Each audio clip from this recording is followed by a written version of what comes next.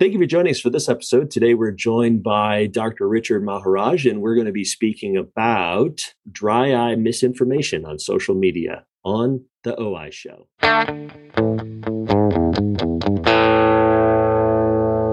Well, thank you again for joining us. We're excited to have Dr. Richard Maharaj on, and he is practicing in Toronto. It is awesome to have you on the show. Good to see you, my man.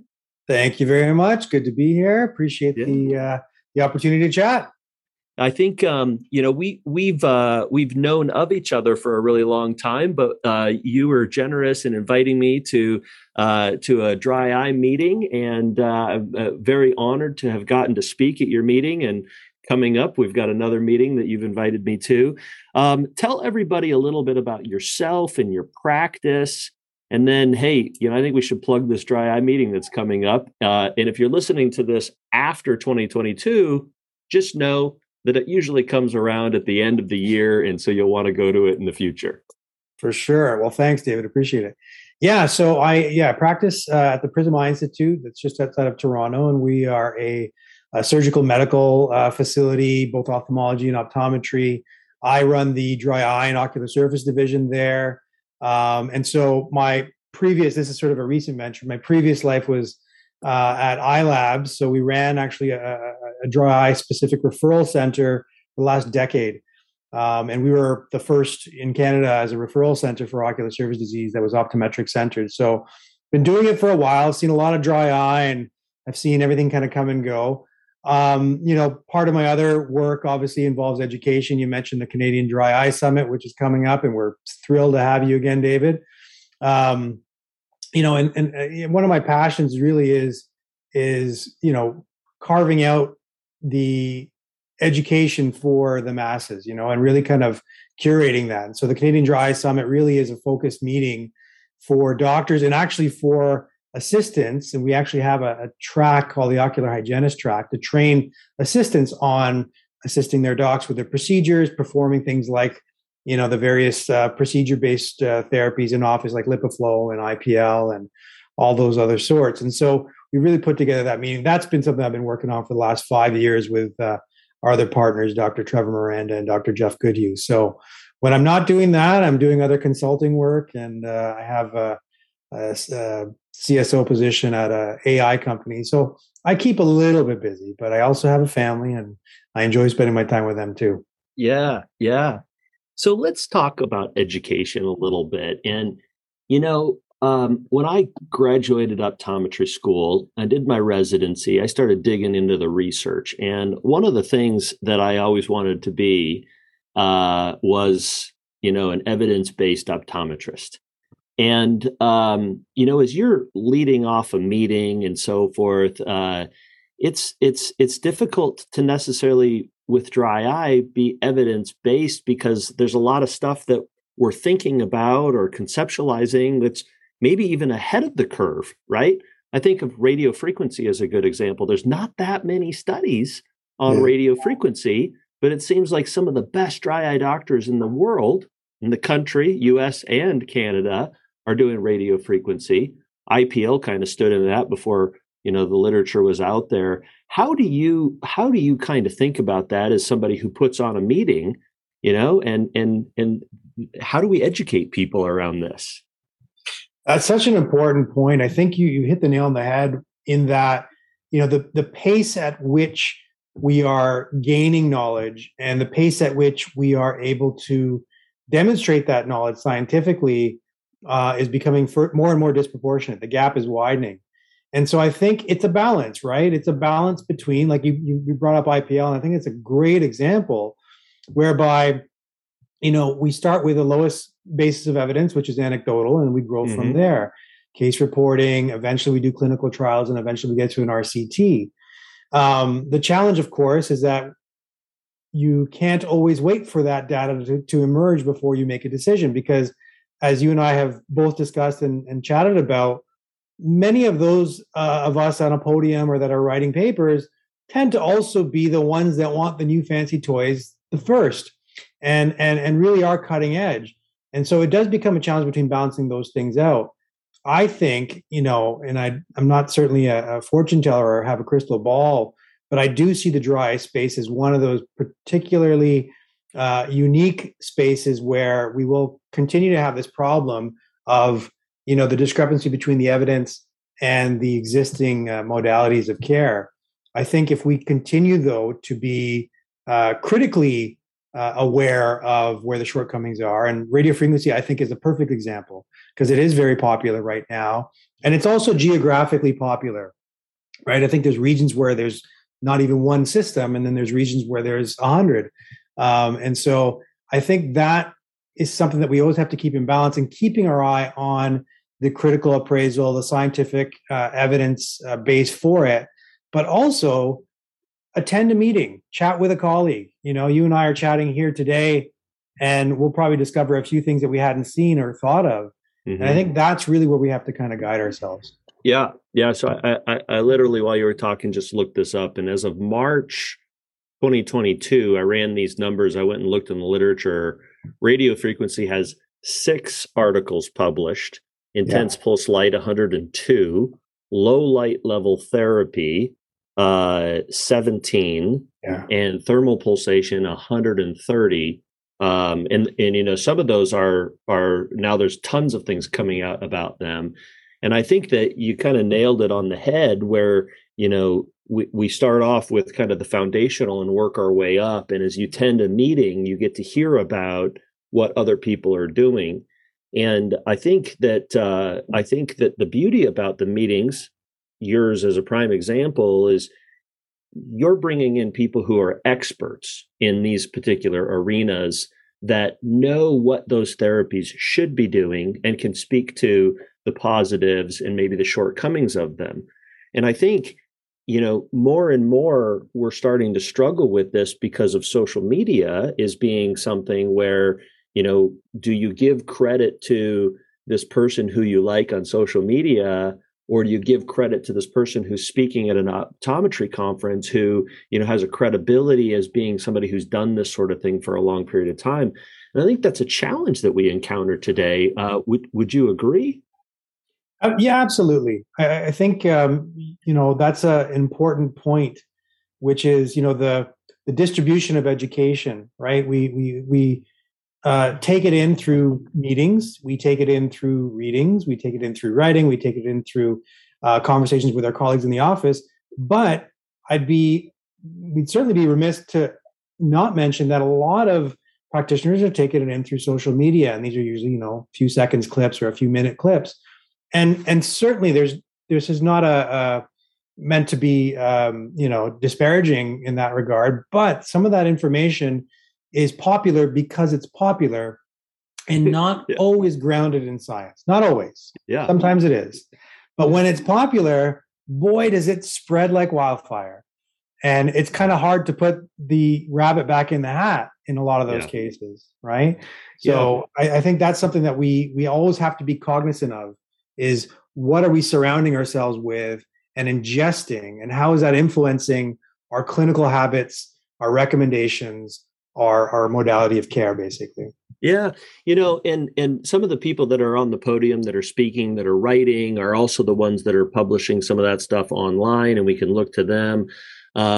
It kind of comes down to the level of the level of the content. Is if I'm going to go out and do a lecture, most of the time I've had to submit an outline that somebody looks through and agrees that this is, somewhat scientific. If I go out and do a writing, usually there's at least one, if not 2 or 3 people that have read it. And if you and I both know, if we write an article and something isn't cited, they say, hey, where's the citation for this? Where's the evidence and the proof? And with social media, we don't necessarily have that. So I think what you and I may agree to is that when we do see things that are new or somewhat innovative on social media, we probably need to go and look it up somewhere else and see where the evidence is coming from that. Absolutely. Yeah, I think that's it. And I think if there's anything that, folks that are kind of ingesting education through these mediums, it is to double check and to, we can have the utmost respect. I have the utmost respect to you, David. And if you said something to me, I'd be like, wow, you know what? That is interesting. And what I'm going to do after is I'm actually going to go and read up on it. Not because I doubt you, but because it's interesting. No, but you should. I mean, we should always take it with a grain of salt, right? I mean, That's right. we That's could try exactly things, right. yeah. So that But it kind critical of also, appraisal. yeah, I think that's a key point is appraising and also making sure that it makes sense on the science side of things with what's happening to patients. Now, one of these topics that I think you and I probably might agree upon is I was asked by a company to do an assessment of 30,000 mybographies Ooh. and to grade 30,000 of them. I'm a little behind, but we've been grading these mybographies for this project that they're working on. And, I look at mybography every day. I know you have for 10 years. And I'll be honest with you, there's a lot of story in the mybography story, right? There's a lot of Yeah. things that we have as far as, hey, look at a mybography. If it looks perfect and the patient's fine. Another story is, hey, what do you do if the mybography is gone? Does that mean the patient is doomed and we should bury it? You should dig a grave for them. How do you kind of interpret some of that stuff? And you see mybographies every day. Like, what's the story that you tell yourself in your head? Yeah. No, I think, well, first of all, sorry that you got to go through 30,000 of those. If you're having trouble sleeping, I'm sure that may be the cure. But yeah, you raise a good point. I think that example of mybography is very valid. The examples of, a patient, for example, having very few visible glands on mybography. Well, we have to also consider, well, what are the limitations of that technology to begin with, right? We knew the earth was flat until it wasn't flat, right? So we know something until we don't know it. And so the limitations of mybography, we use infrared lighting and deep red lighting that'll penetrate a certain depth, but the imaging quality is affected by, edema in the tissue, papillary response, pigment in the tissue. All of these things create variability. We really need to make sure that we're not over promising or under promising in those cases what it means to the entire clinical picture. And so I've always said this, the morphology of the meibomian glands is important, but as is the function of those glands, right? So how do they express? You'd be surprised. And David, I'm sure you've seen this, where you have glands that appear to be absent and you squeeze, oil comes out. And where is that oil coming from? I mean, there's cross channels, there's periductal fibrosis. I mean, there's a ton of variables in there. So I don't like to hang my hat on any one finding. As you know, the surface of the eye, I mean, it's a system, right? And with every system, there's push and pull. There's an immunological basis, there's a neurosensory basis. And so, I can't look at a mybography alone in exclusivity and hang my hat on it for that reason. Right. The second reason that I also kind of pull back a little bit is because our patients also hang their hat on that. And if you go to any dry eye forum, you're going to hear or read, a lot of patients saying, oh, I looked at my mybography and my doctor said I had no glands left. And then that builds on the anxiety. And the reality is, what does that actually mean? And do we know what it means? And I'd say that we don't yet know what that means. No, we certainly don't. There's an interesting revelation, and I know you know this guy as well as I do, but Art Epstein was saying for quite a while that he could revive dead meibomian glands. And Art is a close friend of mine, and I'm like, Art, dead is dead, right? Unless the good Lord brings you back from the dead, you're dead. And lo and behold, I have to admit that maybe it wasn't dead, and we're starting to see, in some cases where we look at mybographies before and after treatment, and sometimes we see that, hey, it looks like that mybography might be getting a little bit better. And you bring up the point about the imaging and maybe some limitations of the imaging that we have. And I don't think we're taking a grade 4 atrophy to a grade 0 atrophy, right? It's not necessarily getting completely better. And Luminesce has done some studies on showing the gland morphology improving, after maybe a treatment, so or several treatments. So I think you're dead on that. We've got a lot of things that we don't know. As my good friend Carolyn Blackie says, is we've got a lot of story behind meibomian glands, and the science continues to prove that stuff for us. And that's what an example of maybe we're ahead of things, and that rudder is driving us where we need to go and how we're thinking of. Are there other examples in your practice after having done this for this long where you're either appreciating a test or a treatment more the longer you do it, or you're devaluing something that you used to put a lot of credit into? That's a really great question, David. One of the things, again, technology is amazing and I always like to be on the cutting edge, but I have always found that conjunctival staining has been, and probably will always be one of my good friends. Staining that conj, particularly the superior conj, looking for an SLK pattern or just superior conj staining, has always been very revealing to me. And in some cases, it has guided the entire path of treatment, because that can tell you whether there is, a frictional aspect to their inflammation, i.e. mechanical, whether there is goblet cell density loss. So I'm going to reach for a cyclosporine agent or a lifitegrast. But that's a sweet spot that I've always relied on. The second thing that, again, I didn't really lean on too heavily before was, the disparity between signs and symptoms. As we talk more and more about neurosensory involvement in the dry eye cascade, right? So we have our neurotrophic and our neuropathic patients. I was always aware of that disproportion between signs and symptoms, but have become, and perhaps as my practice has matured and we've adapted more and more complex cases, we have the largest Sjogren's population in Canada just in our clinic alone, and that's to say something about the impact of the disease on the neurosensory component. So I really like to lean heavily on the validated symptom score and the clinical picture. And again, those are very low-tech things that are available to everyone. As long as you have either a printer or a digital intake system, you get a symptom score, you look at that patient's eye, does it line up? And if it doesn't, why? Right? Our students love to answer that question. I think that's a question that we should always be asking. So those are two really low tech, but I think incredibly useful diagnostic things that I lean on every day. Yeah. So I've said this for years, and I'm a little bit an outcast in the arena of, I just think we should stop thinking about symptoms altogether. Right? It's one of the least guiding components of true scientific dry eye, because the nerves of the cornea lie all the time.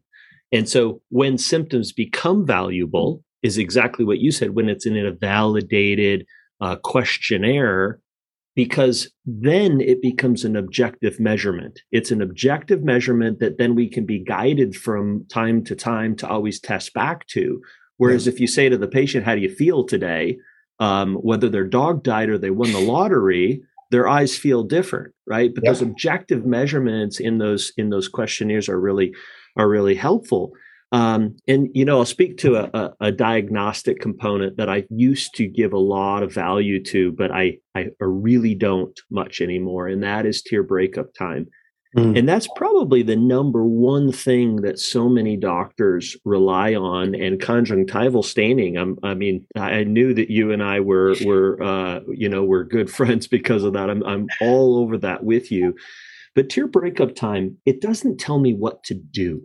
Yeah. It just tells me something's wrong, but it doesn't tell me what to do. Now, the more I watch and observe tear breakup time, I might observe what type of dry eye it is. But just as a whole in a number, there's so many other things that would guide me in where I should go, right? If the meibomian glands are not secreting, I know that I need to do meibomian gland treatment. If there's conjunctival staining, or if there's inflammatory marker that's elevated, those things tell me how to go about my treatment. And tear breakup time just is not my favorite. Yeah, I agree. I actually think that tear breakup time, I think, is a valuable tool to teach with for new students, to look at with a breakup pattern, to kind of understand if it's happening in different areas of the cornea, what it means. But I completely agree with you. After a while, it's great to teach and to kind of skill yourself up. But when you start to do this on a regular basis, it becomes less and less valuable as a metric to direct therapy.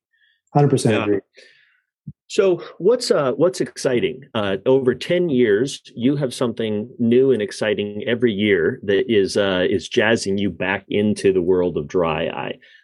It's a new diagnostic, it's a new treatment, it's a new concept, it's a new theory. What is it right now that's driving you to want to be a better dry eye doctor? To be honest, it's the innovation, really. It's the innovation and the interest from our colleagues, but the innovation, particularly in the neurosensory space. I think, to me, right now, I think that is the most important aspect. It's perhaps one of the most untapped components of our therapeutic opportunities. So, I think looking at the oxervate and nerve growth factor recombinants, biologics. And some of the new stuff, the tryptase receptors coming out. I know there's some clinical trials ongoing in the States right now. We're getting involved in some up here at the Prism. So that space right now is really, really exciting to me because I think it will, by its own nature, open up our interest. You and I both know that whenever a new product comes to market, it opens up a new opportunity to educate ourselves and our peers. And so in that, it's almost as if the market sometimes drives the interest. So right now, it doesn't seem like there's a huge amount of marketing behind it, but there's a lot of interest. That tells me that this is an area that's going to really explode. And I'm super excited about that. I mean, at this point, our practice is fairly heavy in terms of using biologics and amniotic membranes and things like that. But I really do want to get more or see more targeted therapies in this arena. And I think that we're getting there. I think that we're going to get there. Yeah. Yeah. I think that once we get deeper into this neurosensory component, our good friend Laura Perriman, she's just so smart. And when she starts talking about it, I'm like, oh yeah, she's just so smart. And I know she's going to be at the summit.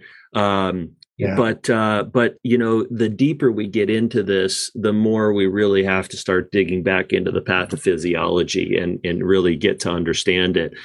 But I agree with you. I think this is a component. And as I've started to dig into it myself, neurotrophic keratitis, when we think about that, that's being end stage diseases where we typically think that. But I really think that the beginning of dry eye is neurotrophic. We're on a slope, right? It's not that one day you become neurotrophic and then the day before you didn't. It is a glide towards that. And why is the ocular surface not producing the appropriate tear quality? Well, it's because the neurosensory component is really breaking down with regards to that. Have you got a chance to get a Conet-Boucher anesthesiometer in your practice yet? No. I had one on loan. We were doing a study. I had one on loan for a while, but no, I don't. I rely on the old cotton wisp. But Jake Lang, I know he did a brief video on using hypertonic salt solution, if I recall correctly. And there was a paper that was published on this where you instill, I think it was a 5% NaCl solution that you instill and you measure a response to the sting. It seems to be a little rough on our patients, but anyways, apparently that's another way to do it. Although I don't think I'm going to be leaning on that too heavily. Yeah. Well, if those of you who are listening don't know, a Cochet-Bonnet anesthesiometer, it looks like a big pen, and it's got a string, kind of like a fishing line that sticks out from it, and then you poke the patient in the eye with the fishing string at its fullest extent, and then if they don't feel it, you pull it back, and then there's a number that's calibrated so you can gauge what that is. And the instrument's like $500, and it has come in really handy when I wanted to gauge the extent of the discomfort, right? I mean, I had a patient on Oxervate and she was at a 3, which means that it was pulled back the least sensitive, like where everybody else would be, you and me would be at a 6. She was at a 3, we did oxervate, and then she was at a 5.5. And so I was able to gauge that and see that although she may not be all the way back to normal, I could gauge that number. And it was something I bought years ago because my resident wanted it, and I stuck it in the cupboard for 2 years, and then we pulled it out recently, and it's been a lot of fun. So I think you're dead spot on with neurosensory being a big component here. Yeah, absolutely. Yeah. Well, look, man, if you ever have a time to ship that up here to Canada, I'll give it a whirl. Yeah. Well, dude, it has been great talking with you. Some really fun things that we highlighted here. I appreciate you spending some time on the OI show. Hey, listen, thanks for having me. I really appreciate the conversation as well. We really do look forward to you coming to the Dry Eye Summit. Quick plug. I'll let everybody know if they want to go to dryeyesummit.ca for live tickets. The Ocular Hygienist program is actually sold out. We added a second day, and it's sold out within, 2 days. So, but we will probably have more digital content for your assistants if you want to get them trained up online. But we look forward to seeing you. I can't wait to get you up here in the Great White North. There could be some snow on the ground at that time. You never know. Yeah. So dress warmly. That's right. Awesome. Well, thank you for hanging out with us, and thank you for joining us for this episode of the OI Show. Make sure to like and subscribe, and stay tuned for future episodes for other amazing guests like the one we had today.